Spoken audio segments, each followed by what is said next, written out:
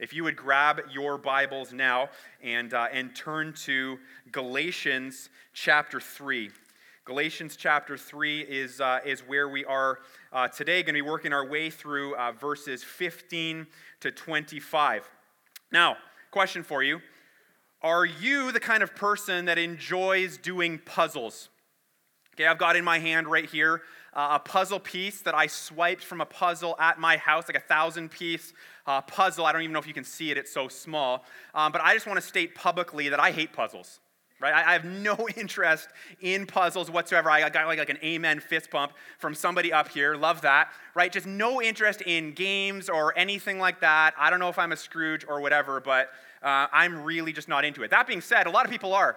And we're heading into, it's the Christmas season, right? And probably some of you are going to be taking some holidays through all of that. And it seems to be the kind of time where, family gathers around. Maybe it's on Christmas Day in the afternoon or on Boxing Day, kind of in your pajamas or whatever it is, and the fire's going, and you got Christmas music and eating far too much candy and all of that. And you spread out the 1,000-piece puzzle on the kitchen table, and you love that. And so you grab a little piece like this, and this one is like entirely gray. Like, where do you put this, right? And you grab it, and you spin it around in your hand, and you're like, where does this go? And I'm going to try this here. Okay, no, it doesn't go there. If I spin it, no, it doesn't. You're like, trying to mash it in and make it fit. And no, okay, so maybe it goes somewhere else, and maybe you put it down, and you move on to all of that. And really what you're trying to figure out, and you're really asking yourself the question, how does this puzzle piece fit into the big picture that this puzzle is becoming? Now, Christ followers, we ask a very similar question, I would say, when it comes to the Old Testament law. Right? We're like, where or how does it fit? Right? How does it fit? What exactly is the purpose of the law? In all of the rules that we read about. Maybe it's in Leviticus or Deuteronomy, the first 5 books of the Old Testament. How does all of that fit in light of the gospel? The fact that Jesus saves me, and it's not my obedience to the law in any way that makes me righteous. Right? For a lot of us, the law feels just like a puzzle piece. And we're trying to figure out, in the grand picture of Scripture and salvation and life and all of that, we're kind of like, I don't really know what to do with this. Right? Like, where does it fit exactly? How am I supposed to relate to it? Now, thankfully, of course, Paul addresses this. He talks about it, and he addresses it in the passage that we're going to study here today. And so far, he's been building this case to the Galatian churches, the churches in this region, that righteousness, of course, is something that they receive by faith. Right? It's an act of God. It's not something that they earn through their religious performance to the law. Right? It's not about getting circumcised and that makes God love me. It's not about eating certain foods or staying away from certain foods. And in our day, it's not about coming to church. Coming to church doesn't save me. It's not about my moral performance. If I would just behave pretty well and act Christianly, whatever that means, right? Maybe the Lord will somehow be, really blessed and impressed, and maybe somehow, let me into heaven at the end of it. Okay, Paul has been teaching us all the way through. That's not what it's about. And so what Paul's doing here is he's anticipating the obvious question that's going to be bubbling up in their hearts and in their minds as they're thinking about it. It's not about the law. It's not about the law. It's not about the law. It's about faith in Jesus Christ. Faith in Jesus Christ. It's salvation by grace through faith. They're hearing this over and over again. What's the obvious question? What's up with the law then? Right? Like, what's going on with all of this? What's the point of it? Right? How does it fit with my faith? How does it fit? Okay, well, let's take a look at this then. Galatians 3:15 to 25. You can read along with me. All right, it says, to give a human example, brothers, even with a man-made covenant, No one annuls it or adds to it once it's been ratified. Now the promises were made to Abraham and to his offspring. It does not say, and to offsprings, referring to many, but referring to one, and to your offspring, who is Christ. This is what I mean. The law, which came 430 years afterwards, does not annul a covenant previously ratified by God, so as to make the promise void. For if the inheritance comes by the law, it no longer comes by promise. But God, of course, gave it to Abraham by a promise. Why then the law? Well, it was added because of transgressions, until the offspring should come to whom the promise had been made. And it was put in place through angels by an intermediary. Now, an intermediary implies more than one, but God is one. Is the law then contrary to the promises of God? Certainly not. For if a law had been given that could give life, then righteousness would indeed be by the law. But the Scripture imprisoned everything under sin, so that the promise by faith in Jesus Christ might be given to those who believe. Now, before faith came, we were held captive under the law, imprisoned until the coming faith would be revealed. So then, the law was our guardian until Christ came, in order that we might be justified by faith. But now that faith has come, we are no longer under a guardian. Father, we come before you. Lord, we are crying out for you to work in our hearts here this morning. God, I am under no illusions as the guy who has the privilege of opening up your word. I'm under no illusions that I have any power, I have any strength within myself to do any accomplish any lasting change in the heart of anybody here today, Lord. We are desperate for you. We are crying out for you, Lord. By your Spirit, would you move and would you change us? Would you glorify your Son in us, Lord? Would you save the lost? Would you sanctify the saved? God, please do this. Lord, help us to understand the law. Help us to understand what is the purpose of this. How does this fit into our faith? Help us to not submit to it as a system of salvation when that system it's just short-sighted. It's not enough to save us. And so, God, help us with these things. Lord, I pray that we would be a church. I pray that we would be a people who are so excited and fired up about what you have done that we could not wait to live for you. Much like the testimonies that we just heard, we have students, we have adults excited to get into here publicly. It's not something that they're comfortable doing, but I want to share the good news of Jesus. I want people to know that he has rescued me from sin and that I am living for him by his grace, by his Spirit. So Lord, help us in this endeavor. God, to the glory of your Son, Jesus, we pray it all in his name. Amen. Amen. All right, so again, the question, how does the law fit with my faith?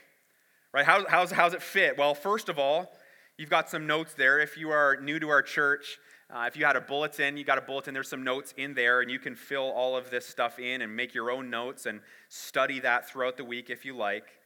Okay, well, here's the first thing. First of all, it was never intended, that's the law, it was never intended to alter God's promise to save. It was never intended to alter God's promise to save. Now, let's get some of the context here. All right, let's get that. So last week we looked at the earlier verses in chapter 3, and we looked at verse 8. And verse 8 says this, okay, take a look. It says, "And the Scripture, foreseeing that God would justify the Gentiles by faith, preached the gospel beforehand to Abraham, saying, 'In you shall all the nations be blessed.'" Be blessed. So right there, it's a reference to the Genesis 12, if you want to write that down, the Genesis 12 promise to Abraham that God would eventually send a Savior, okay? He would send a Savior for all mankind. And that's what he means by the word blessed that we see in our verse there. Salvation comes through God's promise to save. God's like, I am going to do this. And he sealed it with a covenant with Abraham. All right, where he puts the onus on himself to save humanity. Now, I don't know if you're familiar with that covenant at all, if you've read that much at all. But again, Genesis 15 is another place that you could, another thing that you could jot down. And in there, the covenant is formed. And the Lord says to Abraham, get a cow, get a goat, get a ram, get a dove, and get a pigeon. Okay, he's like, get a bunch of animals. bring them out, cut them in half. Okay, he did this with all of them except for the two birds, and place each half aside from each other, across from each other. And what he did then is he created a path between the two parts. Okay, and what would normally happen during a covenant, during an agreement like this is a normal thing to do back in this day, is what would happen is both parties would then walk through the path between these animals together, and that would be them agreeing to this covenant. And the idea would be, let us die like these animals if I am to break this covenant. Little graphic, right? Maybe just a bit, right? But this is the way that it was back then. Only the difference here in this situation is that a deep sleep fell upon Abraham. And so instead of Abraham and the Lord in some way passing, between these animal parts, just the Lord did it. Just the Lord did it.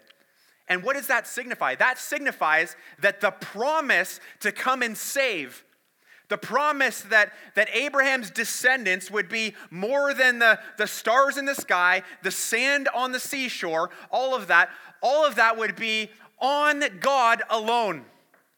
The promise fulfilled would be, the onus is completely on the Lord. It doesn't depend on what Abraham can do. It depends only on Yahweh, depends only on God. Now, verse 15 in our passage, keep going here.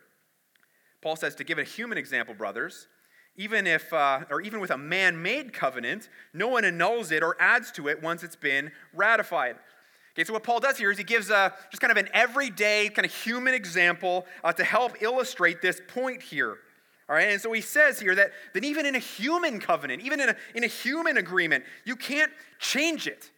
You can't alter it once it's been ratified, once it's been finalized. So for example, if a father makes up a legal will, okay, where he's giving his money to his daughter and to his son, but he decides to leave more money to his daughter, okay, and let's say the father dies and the will has been finalized, ratified. But let's say the circumstance changes now. Let's say that the son goes through a rough patch and loses all that he owns and goes through a difficult time where he could actually use the money more than the daughter could. Guess what? It doesn't matter, right? It doesn't matter. The will holds up despite the fact that the conditions have changed. All right, so if human contracts are binding, they hold up. The idea here is imagine how much more so God is going to keep his promises and his covenants. No circumstance, nothing new, no change is going to alter in any way the promise that God made. You kind of see where this is going here? Okay, keep going. Verse 16. It says, now the promises were made to Abraham and to his offspring. Okay, it says, it did not say to his offsprings, plural, referring to many, but referring to one, and to your offspring, singular, who is, and he states it right there, Christ. Okay, so what Paul's doing here is, under the inspiration of the Holy Spirit, he's showing us through the promise of Genesis 12 that Jesus Christ is the offspring through whom God would fulfill his promise to save Abraham and save all the nations, save you and I. Jesus Christ is the fulfillment of all of this. Now stay with me here. You guys tracking with all of this? Right, we're going deeper and deeper into this. Stay with me. Don't fall asleep yet. All right, that's for the afternoon. Okay? All right, this is what Paul's getting at, verse 17. This is what I mean. I love it. You're like, okay, I better pay attention. Right? He's going to get to it. This is what I mean. The law, which came 430 years afterwards, so after the promise that God would save through Jesus Christ, okay?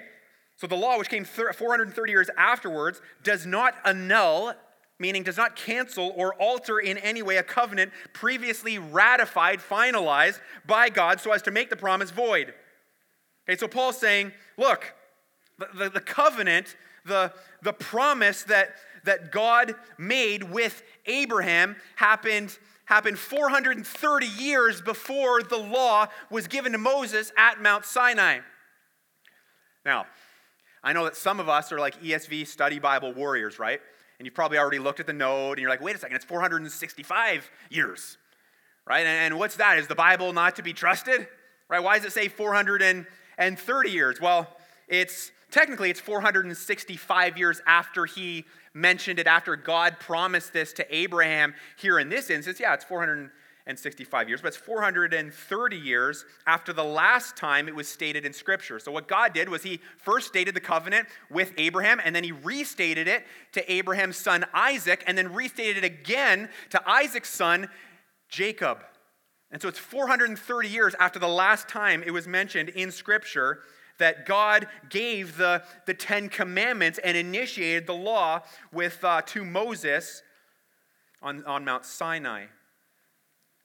Okay, so Paul's saying that the promise, that the covenant that God made to Abraham cannot be broken. It's a binding agreement. The coming of the law to Moses at Sinai doesn't in any way alter the promise. You understand that? Yeah, it came in here, but it does not change the fact that salvation depends on God's promise to save, not on the law and our adherence, our obedience to it. Okay, it doesn't depend on that at all. Now, why would he say all of this? Right? Why would he go here? Well, because he's not only anticipating the Galatian church's question about this, about how does the law fit with my faith and all of that. He's also refuting false teachers. Remember that? That's the common theme kind of through the whole thing. The false teachers were continually trying to drag people back into slavery and trying to earn their salvation, a salvation that has been earned through Jesus Christ for them. We had nothing to the equation at all. Jesus did it all. We did nothing. But the false teachers are like, no, you got to do something. You got to obey the law. You got to get circumcised. You got to stay away from certain foods and all of that. And so he's refuting all of this. And so what were they saying? Well, essentially they were kind of saying to Paul here, he's like, oh, all right, fair point, Paul. Okay, so God made a promise to save Abraham, and it had nothing to do with works at the time. What do you think of that, Paul? Right? Like, but the law came in, right? 430 years later, in comes the law, which means the agreement's changed. God has changed his mind, hasn't he? And yeah, it depended on a promise at first, but now he's improving the promise by adding, in some way, works into the equation. It's like the law helps us get saved. Okay, he says no chance. No chance at all. He's like, if a man-made covenant can't be annulled once it's been ratified, no way God's going back on his word, right? And then he says in verse 18, for if the inheritance comes by the law, it no longer comes by a promise. Okay, it says, but God gave it to Abraham by a promise. He's like, you can't have it both ways. It's not God does everything and you do some. That doesn't work. The law and the promise are mutually exclusive. It's purely one or the other. There's no blending here of any of this. It's not God's promise to save and also works. And I love here how Paul uses the word inheritance. Inheritance. That's such a good word for us because an inheritance isn't something that you earn. Right? If you're a child and you're getting an inheritance from your father, from your parents, it's not because you've done anything. All you did was be born. Right? You simply receive it. And so what's Paul doing here? He's putting the puzzle together. Right? He's starting to assemble it to help us understand how all of this kind of works, how the law ultimately fits in. And he starts with the reminder, as he has done all throughout, and we need to continue to do for ourselves, that salvation is by faith in God's promise to save. Always has been that way, always will be that way. It's how you and I, we come to faith in Jesus Christ and are justified, and it's the reality that drives our sanctification, our growth in Christ, all the stuff that we talked about just last week. Right? We don't get saved by grace and then flip the script on the Lord and then try and earn our growth through obedience. Right? We talked about that, and it's not like, well, I received salvation, and now I better try and get God to approve of me by coming to church and reading my Bible and being nice to people. That's not what it is. We grow by grace just as much as we enter the kingdom by grace. Okay, the law did come on the scene, for sure. Eventually it did. But it was never intended to modify or change or cancel or annul or alter again in any way God's promise to save. That wasn't the point of it. Which means what? It means that the law had some other purpose. Right? It had some other function, which was what? Okay, how does the law fit with my faith? Well, second thing, here we go, we're getting into it. Okay, it convinces me of how desperately I need saving. That's what the law does. Okay, so far we've seen what the law doesn't do. Paul's made that crystal clear to us. Okay, so what is the purpose of it? What does it accomplish exactly? Well, Paul puts the question out for us here in verse 19. Why then the law? Thank you, Paul. Thank you for just raising the question for us. This is what we've been thinking. This is what we've been wondering. Maybe we haven't outright asked the question, but we have wondered it on some level. What's up with the law? And he says this. It was added because of transgressions. We'll come back to that. It was added because of transgressions until the offspring, who is Christ, should come to whom the promise had been made. And then he says this part. This is really interesting.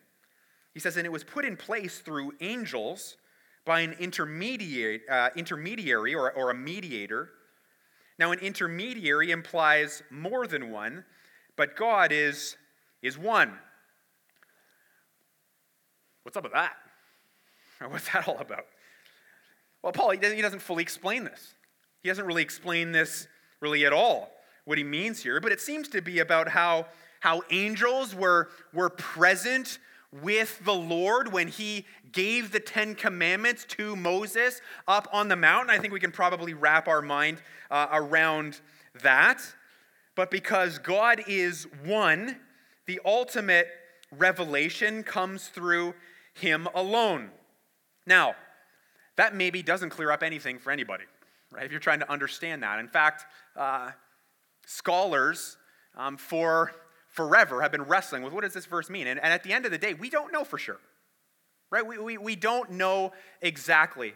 And some guys will say, I don't really know exactly what this means. Let's move on. And I tend to lean a little bit towards that. Now, the good thing about all of this is this verse here, it doesn't in any way impact the main thrust of the verses all around it, which is so awesome. We don't have to be left confused about anything like that. And some of these mysteries are with the Lord for sure, right? And we're not exactly sure what it's all about. But all of that being said, back to verse 19, okay? Why then the law? Okay, why then the law? He says it was added because of transgressions. I just finished the sentence for you. I gave you an opening. Right? It's added because of transgressions, because of sin. And this is how Tim Keller puts it, if you want to read the quote up there. He says, the law did not come to tell us about salvation, but about what? About sin. About sin. In Romans chapter 7, verse 7, you might want to jot that down. Paul says that if it had not been for the law, I would not have known sin. I would not have known it. For I would not have known what it is to covet if the law had said, you shall not covet. Right? I wouldn't have understood that. In other words, if it wasn't for the coming of the law, guess what? We wouldn't understand. We wouldn't have the half of it, just how corrupt and broken and sinful we really are at the core of our being. The law expertly helps me to see my true spiritual state before a holy God. The law lays me bare for that. And listen, it is not a pretty picture. Right? Have you started to understand that as you're growing with the Lord and you so badly want to live a holy life? Have you noticed that, oh wow, I've got this thing called a flesh.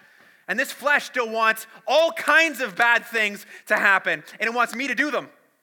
Right? Have you noticed that? And you wrestle with this? There's this desire in me to follow Jesus. But there's also this desire in me to just live for myself and to do what's selfish and to live for pleasure and do outright awful, horrible things. Have you sensed this wrestling match within you? I referenced Romans chapter 7. You might want to go back and just read that entire section there as Paul just, for us, he just kind of shows us the wrestling match that he has had. He's like, oh, wretched man that I am. Who will deliver me from this body of death? He's like, thanks be to Jesus Christ, our Savior. Jesus will do it. The law helps me understand who I am, and it's ugly. Now, how does it do that? How does the law do that? Well, it does it by showing me what the standard is. Do you know what the standard is? Perfection. Perfection. That is the standard that God is holding us to. And as I try to achieve that perfection through my obedience to the standard, and as the Spirit of God is working in me, I'm filled, and maybe you have sensed this too, you're filled with this sickening kind of realization that deep down, we don't measure up. We don't measure up to the standard. So understand that the overarching purpose of the law is to convince you and I of how desperately we need saving. We're desperate for it. I mean, you know the 10 Commandments, right? It's like kind of the whole law summed up in 10 things. You know what the first commandment is? Let's start there. It's have no other gods before me. Okay, so you hear that. That's the very first commandment. Do you know that we are all in a perpetual state of breaking that command?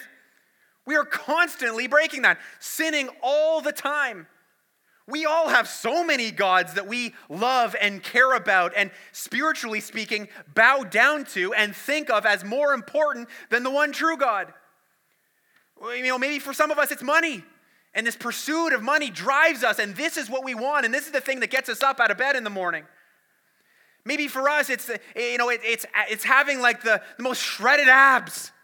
Right? I'm into CrossFit, and I'm religious about that, and that is like my church. Right? And I work out like crazy trying to attain this. If I don't have a good body, I feel down about myself. That is a God that we are chasing after. For others, it's a relationship. You hold that on a pedestal, and if I don't have if I'm not dating somebody, if I don't have the perfect spouse, if I don't have that, I feel incomplete. And I sense my brokenness, and you're trying to fill that hole with relationship after relationship, and this one has fallen apart, and this one is broken, and that person isn't perfect. And over again, we fall short. And we show that we are just not good. Have no other gods before me. Guess what? We're all breaking it. Our hearts operate from that position constantly. Do I even need to go through the other 9? No, we are not good. Okay, we are not good. This is not at all pretty. We desperately need saving. Are you sensing that? I need something more than these idols that I worship. I need some strength that is not my own. I don't have the ability to perfect myself. I don't have the ability to fill my heart with the peace and the joy and all of that I want. Only something or someone else can do it. Okay, here's what John Stott had to say about the law. This is a rather lengthy quote, but so helpful. Read along. It says, after God gave the promise to Abraham, he gave the law to Moses. Why? Well, he had to make things worse before he could make them better. The law exposed sin, provoked sin, condemned sin. The purpose of the law was to lift the lid off man's respectability and disclose what he really was underneath. Sinful, rebellious, guilty, under the judgment of God, and helpless to save himself. And the law must be allowed to do its God-given duty today. One of the great faults of the contemporary church is the tendency to soft-pedal sin and judgment. We must never bypass the law and come straight to the gospel. To do so is to contradict the plan of God in biblical history. No man has ever approached the gospel until the law was had first revealed him to himself. It is only against the inky blackness of the night sky that the stars begin to appear. And it is only against the dark background of sin, sin and judgment, that the gospel shines forth. Wow. truthfully, folks, I got to be honest with you. I cringe when I hear professing believers and Christ followers say things. Maybe it's during a difficult season in life. Like, why is this happening to me? And I don't deserve this. I'm a good person. Right? I hear people say this, and maybe you've said it, or maybe you've thought that. And when I hear it, I'm thinking, no, you don't get it. You don't get it. You're not. You're not deep down a good person. We've all sinned. We've all fallen short of the glory of God. If you still think you are a good person, I would just ask you this: why did you receive Jesus? Because at the end of the day, you don't think you need him. And maybe that's why, maybe that's why we care so little about Jesus in our Christian walk. Because again, we don't really think we need him that desperately. We have not been laid bare by the Lord, by the law. Listen, the law shows us that we're not pretty good. We're really bad. And we have to swallow that bitter pill before grace and the gospel will ever taste sweet to us. Listen, Harvest, if you've ever struggled with being lukewarm, notice that my hand's already up. If you ever struggled with being lukewarm, or not sold out to Jesus, and why don't I seem to love him as much as I should? Right? A big part of that is likely because you've stopped allowing the law to unearth how wretched you really are. Now listen, is that a fun, feel-good process? No, it's not at all. But is it necessary? Absolutely. Because when we understand how brutal we really are, and how we have fallen short and live in constant state of rebellion to just the first of 10 commandments, not to mention all the rest. And then we start to see the cross, and we realize what Jesus went through. And we realize it's because he knew that we couldn't save ourselves. When we see that it's because he loved us so greatly, and that even though all of our sin was ultimately against him, it was rebellion against the Creator God who created us to know him. When we see what he went through on the cross, and we see the resurrection, and we see all of it, that's when it becomes awesome. That's when we start to realize that God is amazing, Jesus Christ is Lord, and I want to give my life to him. How does it start? It starts when we see how wretched and broken we are. And it's the law that points all of that out to us. If you stopped thinking about that and you are, as John Stott says, soft-pedaling sin, and I'm not confessing this, I'm not looking at this, and sometimes my spouse will gently point this out to me, and I don't want to hear it. And I don't go to small group, or I've stopped going to small group, or I'll come to church, but I'm not going to get involved because I don't want people to know who I really am and what I'm really all about. And listen, we need the law to show us this. It points out how dark it really is in our souls, and that reality. And as we realize that, and as we continue to repent of how wretched we are and how blind we are to our self-righteousness, we're so blind to our blindness about all of that, and then remind ourselves again of God's kindness to us and the richness to us in Jesus Christ and saving us, then we'll begin to see the truth of the gospel, start accomplishing great things in our lives. We'll start to see the change that we want. The motives of our heart starts to change. It's not, well, I better come to church, I better do all these things that God tells me I better do. I know, now I want to do it because I see how lost I was, and I see how much God has rescued me and how great he is.